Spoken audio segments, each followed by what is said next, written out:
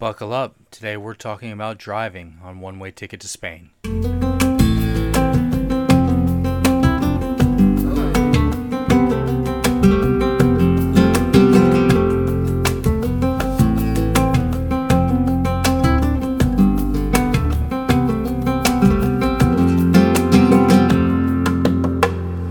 So let's talk about driving in Spain. Cars, licenses, insurance, all that jazz.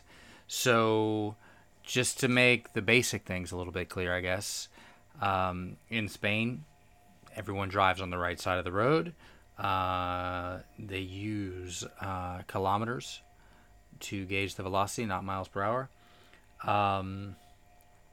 In general, to get a license, you need to be 18 years old.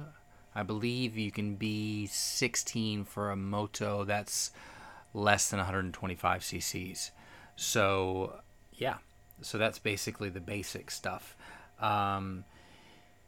Well, if you are from the EU, before the UK counted, now I don't believe it's the same case, but your licenses are valid in Spain.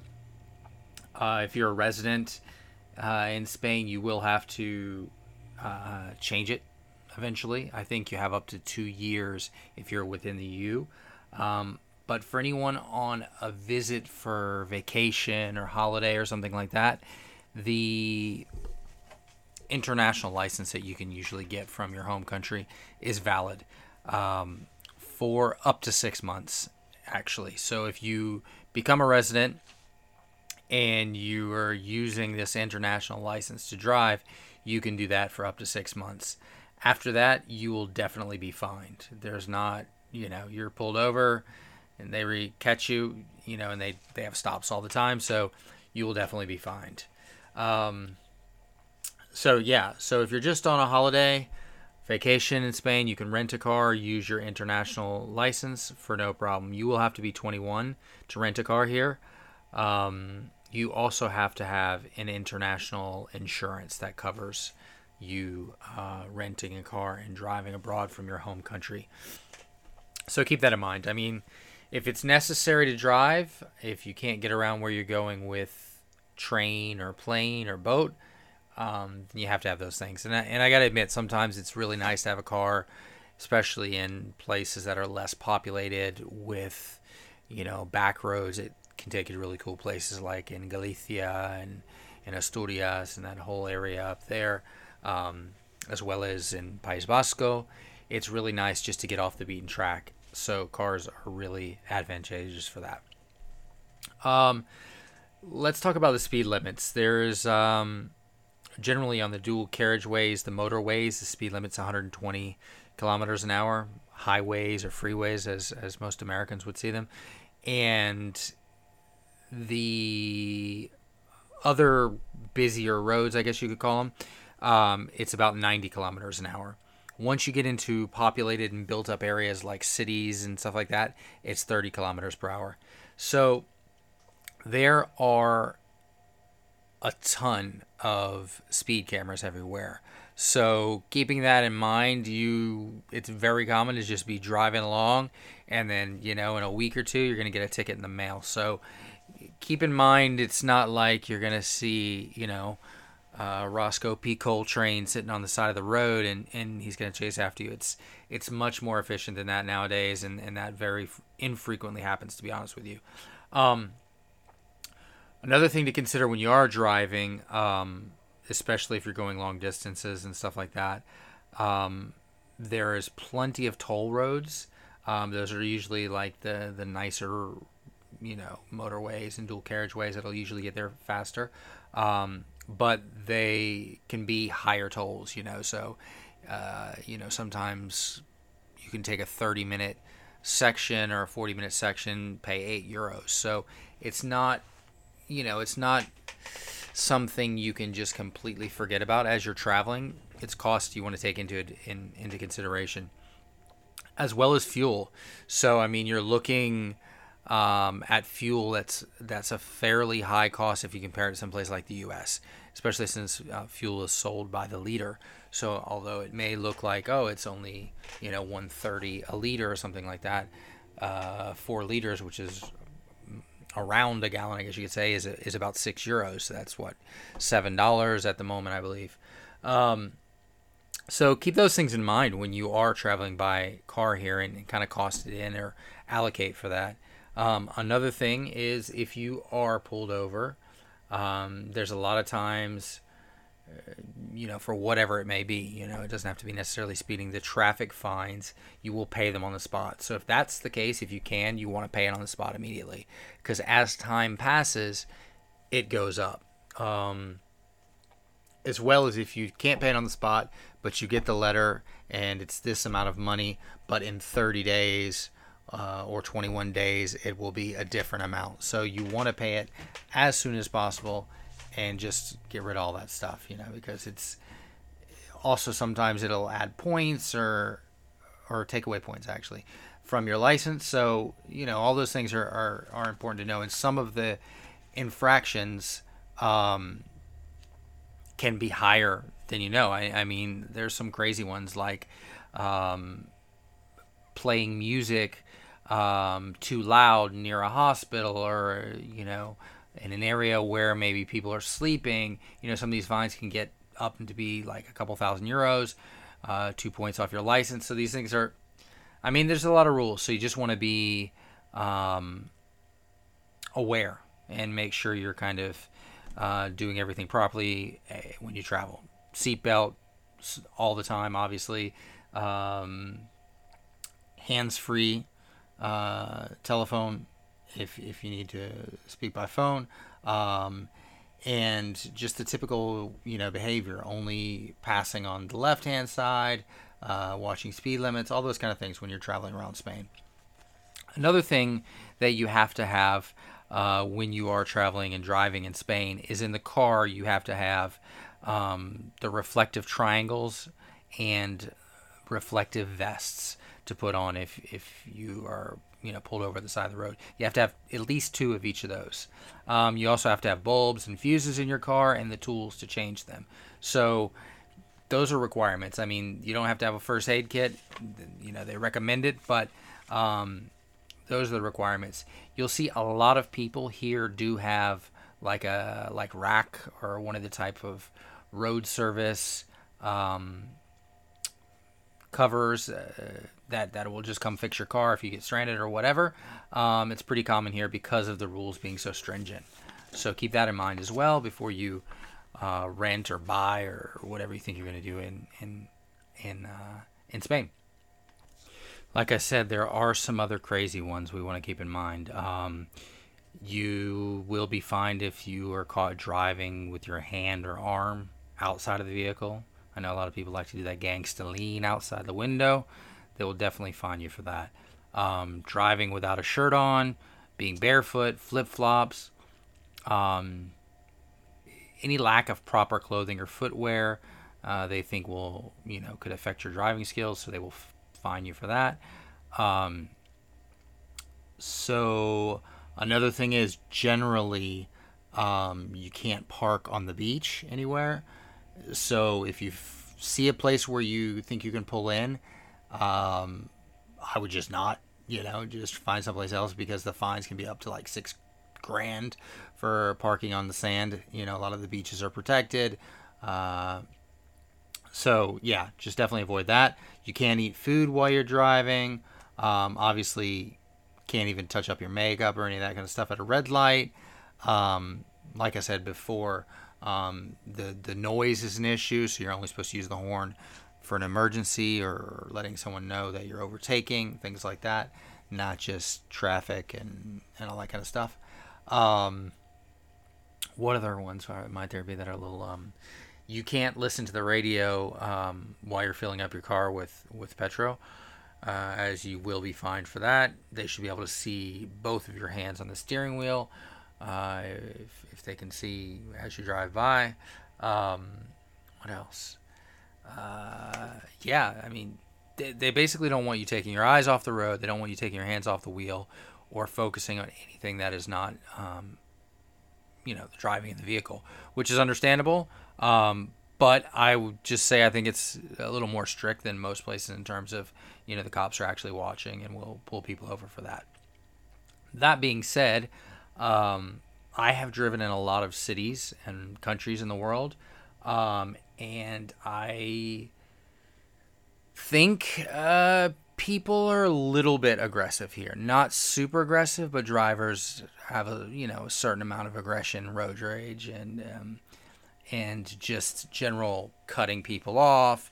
It's worse because you got to take into consideration all the extra motos. I think Spain has more motos than anyone else in Europe. So not necessarily because of the motos, but being on a moto can actually be a little bit dangerous.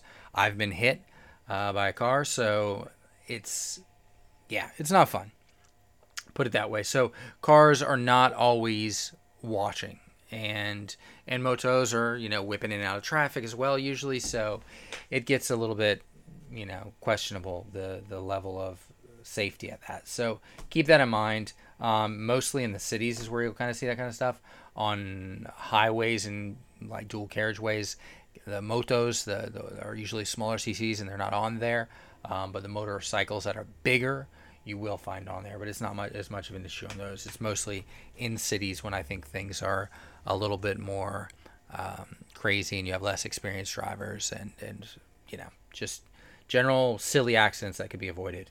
Another thing to think about here is do not drink and drive under any circumstances. The blood alcohol limit is really, really low.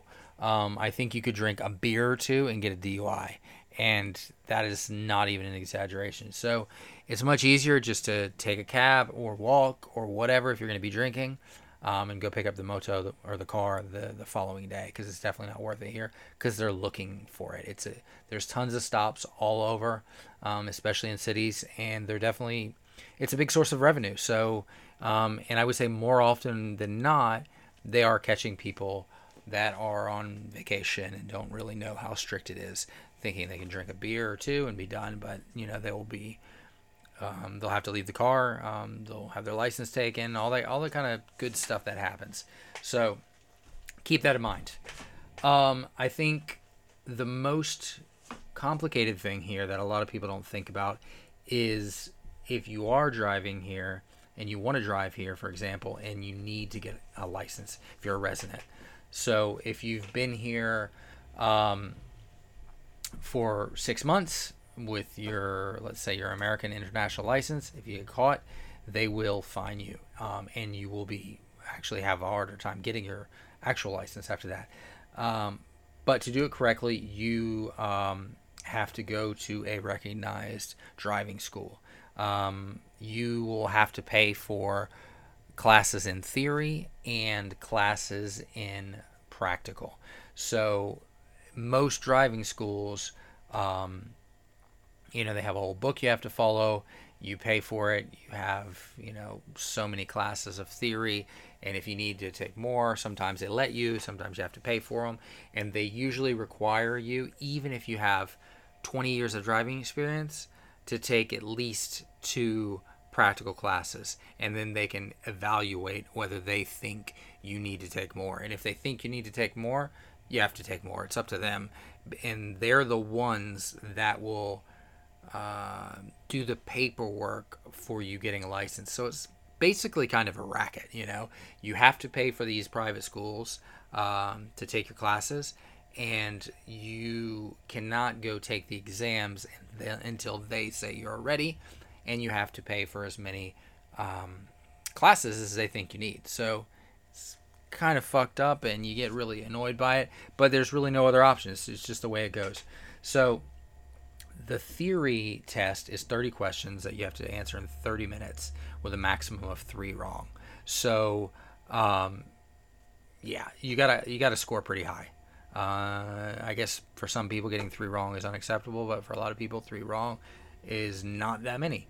But that's how many questions and the time you have to do the practical or the theory exam. And then you'll also do a practical exam after you have been approved from the theory exam.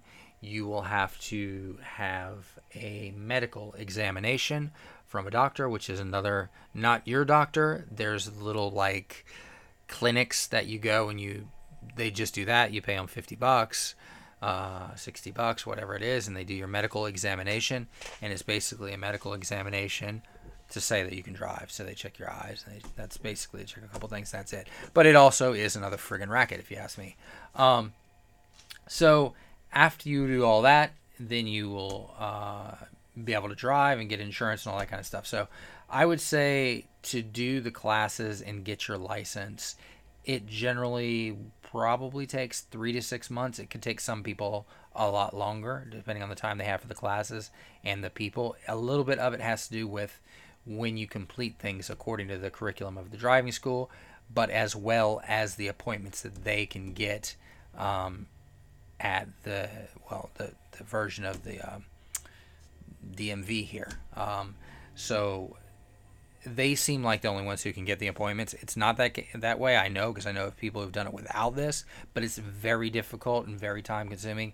And, it's at the end of the day, most people just want to get it done, so they'd rather pay and that and just do it. So it probably nowadays costs about $1,000 from beginning to end, €1,000, getting your tests done, your practical, driving practice, the medical exam. It used to be a lot more. And at first, honestly, in the bigger cities where there's tons of trains and buses and everything, I couldn't understand why people would even want to get their license. If they're going to spend €3,000 or €4,000 on it, I was like, it's kind of ridiculous, But yeah, it's gone down a little bit, so there's a lot more competition in schools. So now I'd say it probably will cost you about €1,000. You might be able to get it for a little bit less if you look around, and if you're in a smaller city, you may get it for less, and it may be expedited the time frame as well. But yeah, so that's basically the gist of driving here. Apart from that, the insurance is a whole other thing. Depends on the type of vehicle you have. But generally cars are, as most European cars, smaller. There's not giant trucks and SUVs like you see in the US and a lot of other countries.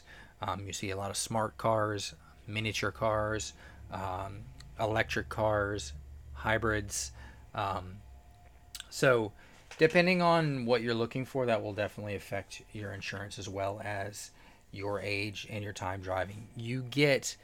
I don't want to say it's like a learner's permit, but basically, yeah, you get a license and you have a sticker that you put in the back of the car that's like a learner's, basically, let's just call it kids on board sign kind of thing. And I believe it's for 1 year exactly, and that's it. So that's basically how it works. And it doesn't matter your age at that point, because you have to be 18 to go through the whole process. It doesn't matter if you're 19 or 20 or if you're 45. You will still go through the same process. It's just the way they do it here. Like I said, I think it's a little bit, it's questionable. I mean, you got to pay a lot of money, and you just have to decide whether it's really worth it or not. But it's not easy.